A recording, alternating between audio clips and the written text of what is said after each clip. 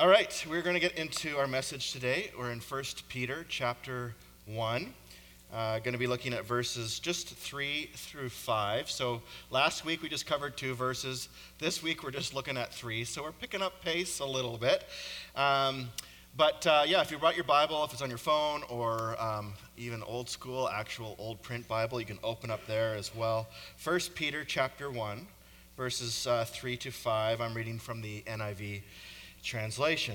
It says this: Praise be to God, to the God and Father of our Lord Jesus Christ. In his great mercy, he has given us new birth into a living hope through the resurrection of Jesus Christ from the dead, and into an inheritance that can never perish, spoil, or fade. This inheritance is kept in heaven for you, who through faith are shielded by God's power until the coming of the salvation that is ready to be revealed in the last time. I want us to imagine this morning that we are Dwight Schrute. Half of the room's not going to know who that is.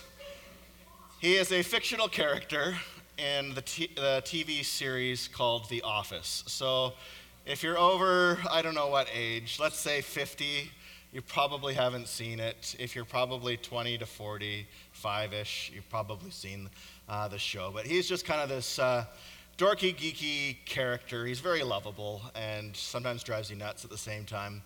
If you've got a brown suit in your closet or a mustard button-up shirt, you are probably similar to Dwight Schrute, okay? Anyways, he's just this quirky character in the show. But pretend for a moment that you're Dwight, okay? Or just yourself, that's fine. You don't have to, if you don't know Dwight, just pretend that you're yourself, okay? But one day at your job in the office, you get a fax. And on that fax is a message from future Dwight, or future self, okay? Future version of yourself. And on that fax, it's a letter to yourself from your future self, saying, next week, you're going to hear from your doctor that you have prostate cancer. Your doctor will tell you that it has progressed to the point that you only have 6 months to live. Now, don't sell the beet farm to your cousin Mose. Now, if you only watch The Office, then you're only going to get that one, okay? And don't use the proceeds from the sale of the farm to waste it on paintball or wild living like I did. For 2 weeks after that diagnosis, you will get another notification from your doctor saying that there was a mix-up at the lab and you do not have cancer. More information to follow. Cordially yours, future Dwight. That's what it would say. Imagine you're Dwight, or you're yourself, okay, and you get that fax. How might that change your response to that doctor's appointment coming up when your doctor tells you that you have prostate cancer?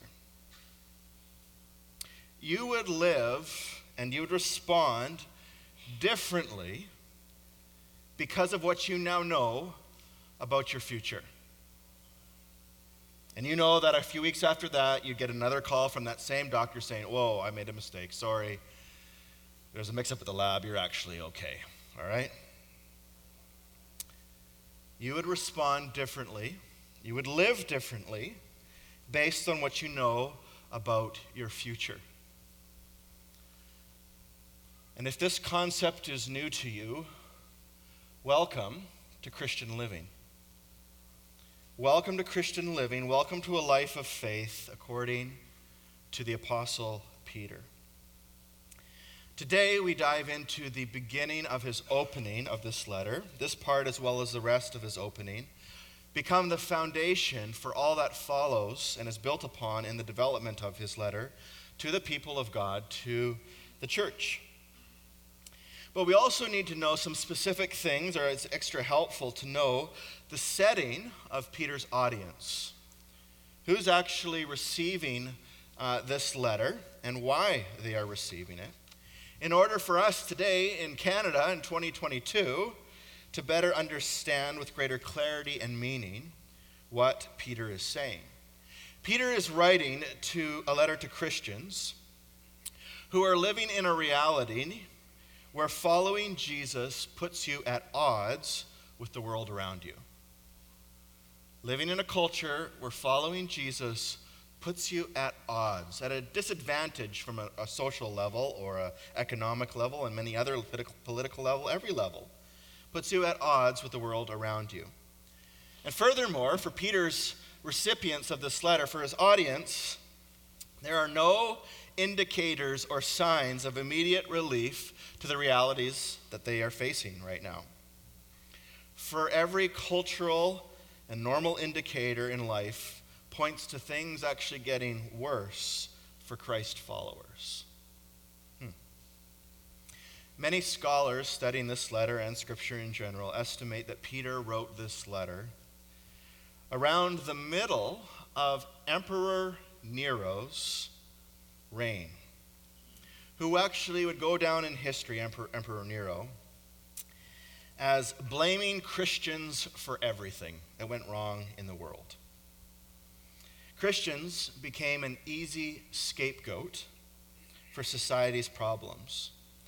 You know, it was those Christians that stopped buying idols in Ephesus and other cities that caused whole markets and economies to crash because they were no longer buying the little trinkets and silver idols and things like that much of the economy and the norm and the comfort level of society was based on.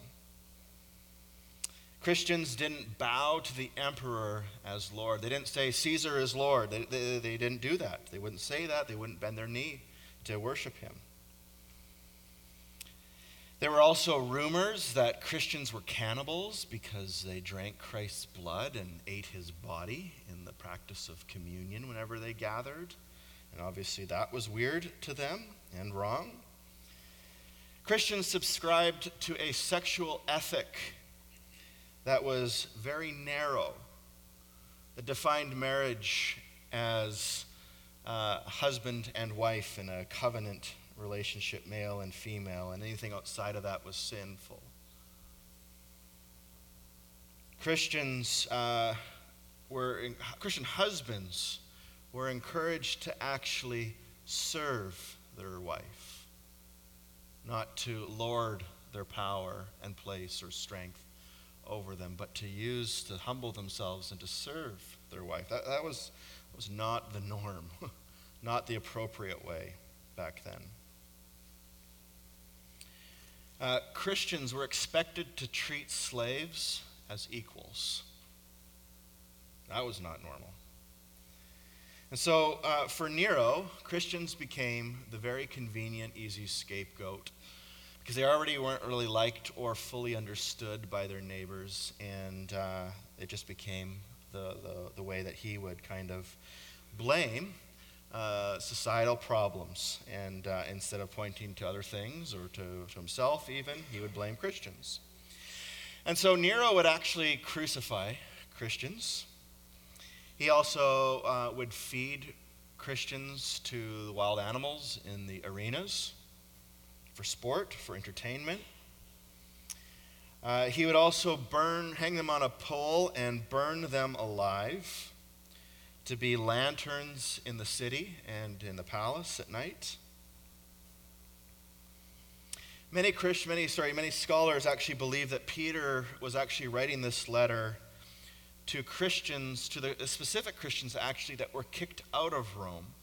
There's a huge fire in Rome, burnt nearly 2/3 of the city, and what did Nero do? He blamed Christians. And so he's like, those Christians, that's the last straw.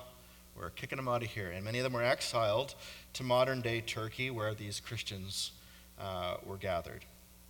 They were indeed strangers in the land, exiled from their home.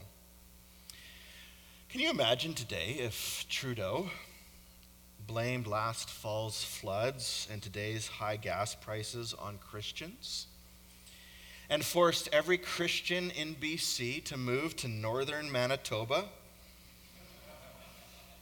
No offense if you're from there or moving there or like life there, that's good for you. Just a theoretical example. Can you imagine if you forced all Christians in BC to move to Manitoba and your house that you've slaved your life, paying off the mortgage, or your business that you've poured your blood, sweat, and tears into, all of a sudden was just given over to the state and auctioned off to the highest bidder? Your life savings depleted. Maybe family members or friends that you know have been burned alive, lighting up the Parliament grounds. And now you find yourself in a new city with nothing. You're a nuisance to all of your new neighbors. Maybe you or a loved one, due to your poverty, has been sold into slavery. No wonder the church community back then bound together so tightly.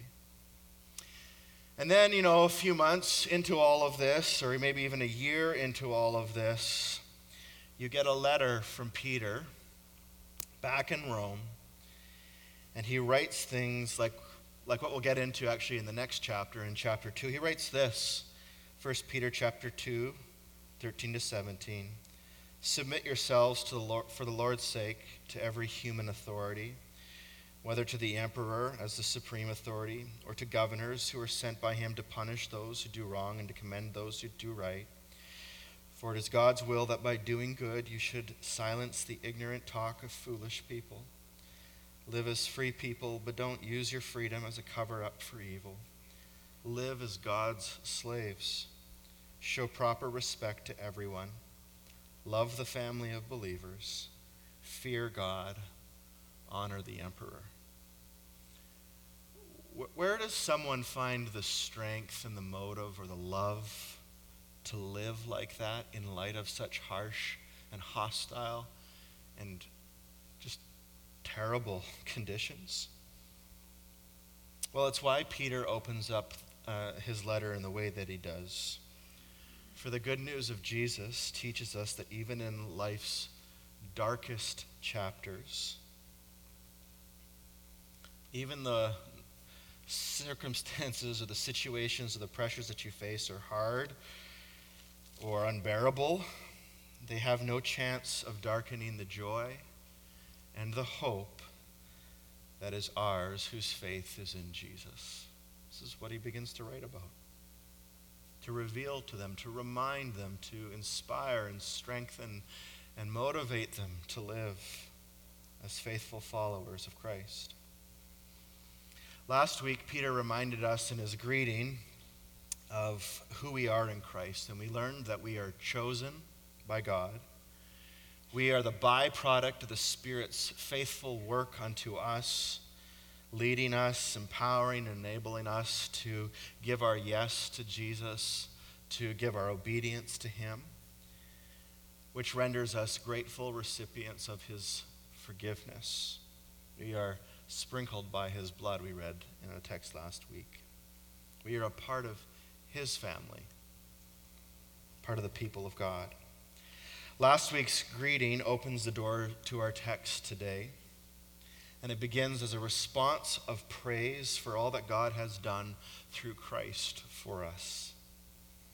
Verse 3 begins by saying, in his great mercy. Note that that's in direct contrast to the world's belief that most of us are good people deserving of heaven. You take a poll of even Christians in most churches in the West, you take a poll of most people in society on the topic of heaven and hell, and we always just kind of figure, at least if I'm not like Hitler, then I'm okay. God will accept me and I will be welcomed into heaven because I'm good enough. And Paul reminds the people of God that you aren't good enough. You weren't good enough for God. That's why he begins with this statement, in his great mercy. Peter reminds us of our reality of where they were and where they are, and hopefully for us today, where we were and where we are today in light of God, in light of Christ, in light of faith. We were born an enemy of God, given to our own leadership and our own wisdom. We live selfish, controlling, abusing, gossiping, greedy, vain, immoral lives. And the list goes on. Standing before a holy God, there is none that are righteous, none that are deserving or good enough by God's standard to meet the bar of who he made us to be. We all fall short. We all are guilty. We all are in need of mercy. Like the old hymn states, Amazing Grace, how sweet the sound that saved a wretch like me. A life of faith is a life of gratitude and a life of praise for the mercy of God, who would take a prodigal runaway like me. When I took the life that God gave me and spent it on sinful living, hurting his other children, wasting his investment, and yet he would welcome me home, pay my debts, adopt and restore me as his child with full privileges therein. Through that turning of heart, that coming back to him, that believing us to be sinful and him to be good, we are born again. The scripture describes it as. We become a new creation whose life and whose future are found in Jesus, who died for me and beat death that I might live. Our hope, we read in this text, is a living hope because it's attached to the one who is living, who is resurrected. We of all people, in light of his forgiveness, his death, and in light and what it did for us, in light of his resurrection and his living presence, we have the most to be grateful for and the most to be hopeful for. While our neighbors might hope for a good prime minister, our neighbors might hope for good health, a good marriage, good kids, a good job, all of which can be taken in an instant. Our hope, by comparison, the text reads, will never perish, never spoil or fade, and will never be taken from us and given to somebody else in our place like there's limited space. Peter uses the word inheritance to describe what is awaiting for those who put their faith in Christ. We are the people that would trade 100 years of perfect health, 100 years of fame, 100 years of fortune, power, sex, smarts, good looks, all of the fun and fleeting and wonderful things in creation that can be ours and sometimes are. We would trade all of those things in perfect condition for, if given that opportunity for a perfect life. We would trade all of that in just a second. And it wouldn't even be a decision for the people of God if we had to choose between that and eternity with Christ. And yet, we often get so jealous when someone comes into money. Or they seem to work less than us, and yet they get all the breaks in life. We become jealous of them. Or somebody has a better marriage. Or we get so discouraged when our health declines, when we get that real diagnosis from a doctor. Or we get bitter when people don't treat us well. Or we get upset when the government does something that we don't like. Or we get angry or we get depressed when life doesn't go the way that we want. Meanwhile, we are the people that don't fear death. We are the people who will stand before our Maker and hear the words, "Well done." We are the people who daily grow in the grace and peace of our Lord. We are the people who understand what this life is really all about. We are the people that define success on a completely different level than our world. And maybe that sounds arrogant, but it's backed by the life, death, and resurrection of Jesus. What other claim in this world, what other promise or foundation that you could build a life on and place your hope in, even if just for this short life, is backed by that kind of love and that kind of power? Nothing. Our hope is certain because our faith is in him, not in our own ability or our own righteousness or holiness, but in his, given to us as a gift simply by faith in him. Our one job is to keep the faith. And not faith in ourselves, but faith in him, to know that he is faithful. Verse 5 says this, that we are shielded by God's power until the coming of the salvation that is ready to be revealed in the last time. Faith is the act of holding on to that reality. Going back to the example of future Dwight and the facts. You go to the doctor's appointment, you get this diagnosis. Faith is holding on to that reality that what your future self said to you is actually true and not what the doctors have said to you.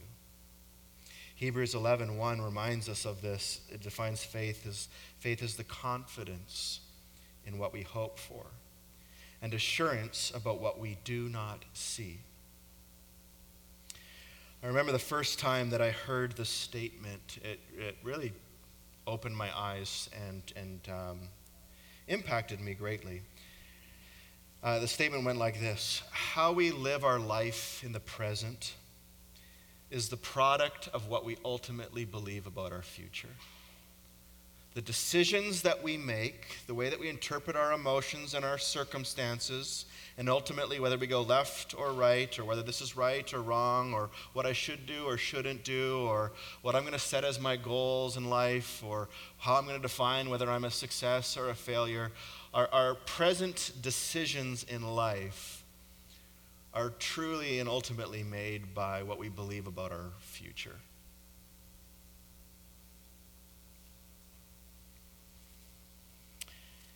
If what we've been promised by Christ is as good as he says it is, then every day we are closer to death is a day that we are growing with excitement as we are yet one day closer to our living hope being realized and remaining for all of eternity. And that kind of hope and that kind of vision, that life of faith, is what strengthens and renews and motivates people to love even in the darkest of circumstances. Or simply persevering, going the distance through a long and maybe sometimes really hard life. When the world is upside down, when our life is in the pits, when people don't like us, we have a hope that is living in us. A hope that is certain, a hope that is guaranteed, a hope that is guarded by God. And one day,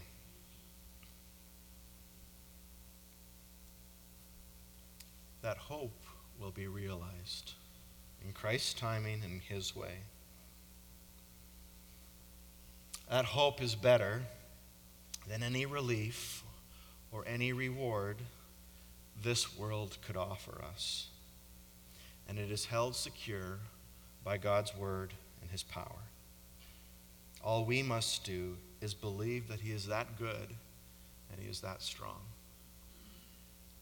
And he did on the cross all that we needed to actually truly believe that he actually is that good and that strong. When he voluntarily went up on that cross and was nailed to it for our sins, and when he rose from the grave, he proved to us once and for all that he is that good and he is that strong. Sometimes we meet Christians here and there that are so depressed about getting old. Sometimes we are those Christians. When if the hope of heaven was alive and active by our faith in him, every day we get closer to the grave, our hearts should only be increasing with a burning desire to receive the hope that we have in Christ.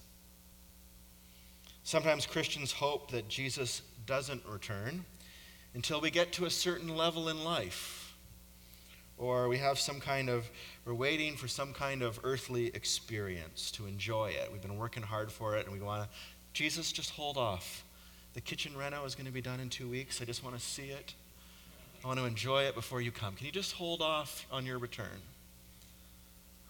Or, Lord, I just got one more year and then I'm going to get this promotion, or one more year and I'm going to get retirement, and I've been working my whole life for retirement, and I just don't return yet because I want to do 20 years of golf before you return. Or I think of the groom on the day of his wedding, praying, Lord, don't return tonight. Just wait a week, please. Can you see the futility or the silliness of that? Pushing away the return of Christ in exchange for some silly little temporary treasure or pleasure in this life? This is what Peter is awakening his audience, his readers, to. And then once in a while you meet some of those Christians that get it. And it's amazing. They are so heavenly minded that they are of such earthly good. They aren't worried about this life and trying to get the most out of it for themselves. And so they are simply free to be present and to give and to serve and to love and to care for those around them purely and truly out of their love for God and their love for one another. Obviously, Jesus modeled this kind of living perfectly. And once in a while, we are privileged to meet and to commune with or connect with people who get it like that. And when you come across those kinds of people, you truly do leave inspired. And I hope that one day I become like that.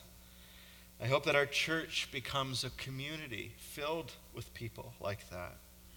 So heavenly minded that we aren't in it just to get what is ours or what is due us.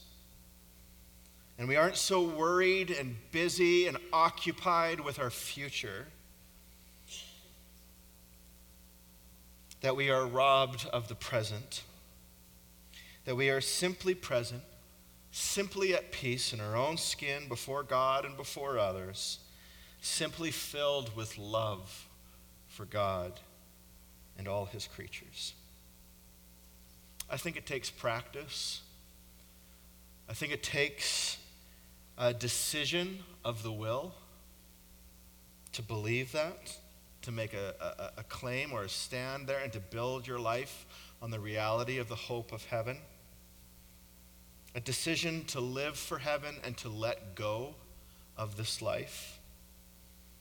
A decision to see where Jesus is in your day and in your family and in your relationships, and to live as he leads you, to live as he lived.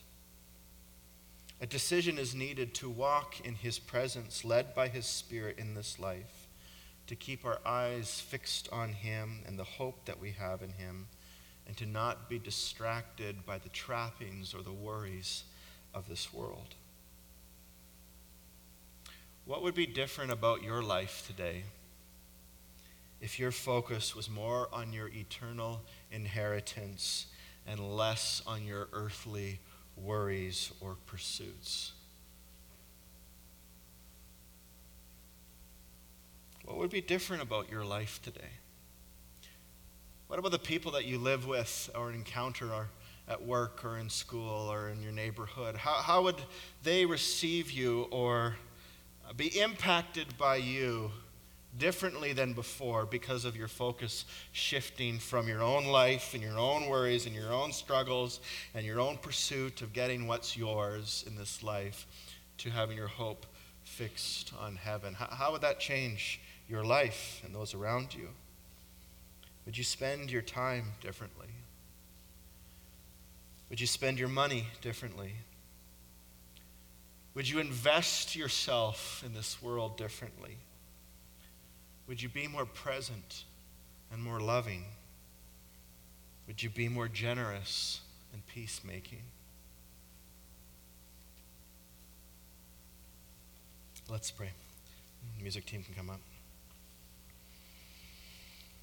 Lord, as we just take a moment here and pause to reflect on your word given to us through Peter,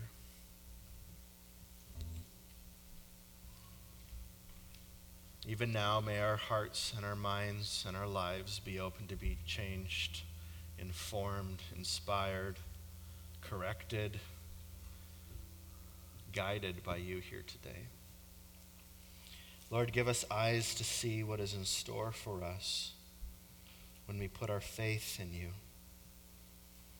Fill us with such delight over what you've done and what's to come, that the things of this world become mere instruments to display the joy and hope we have in you. Today, Lord, awaken us, stir us, fill us, put a fire in our heart that burns for you.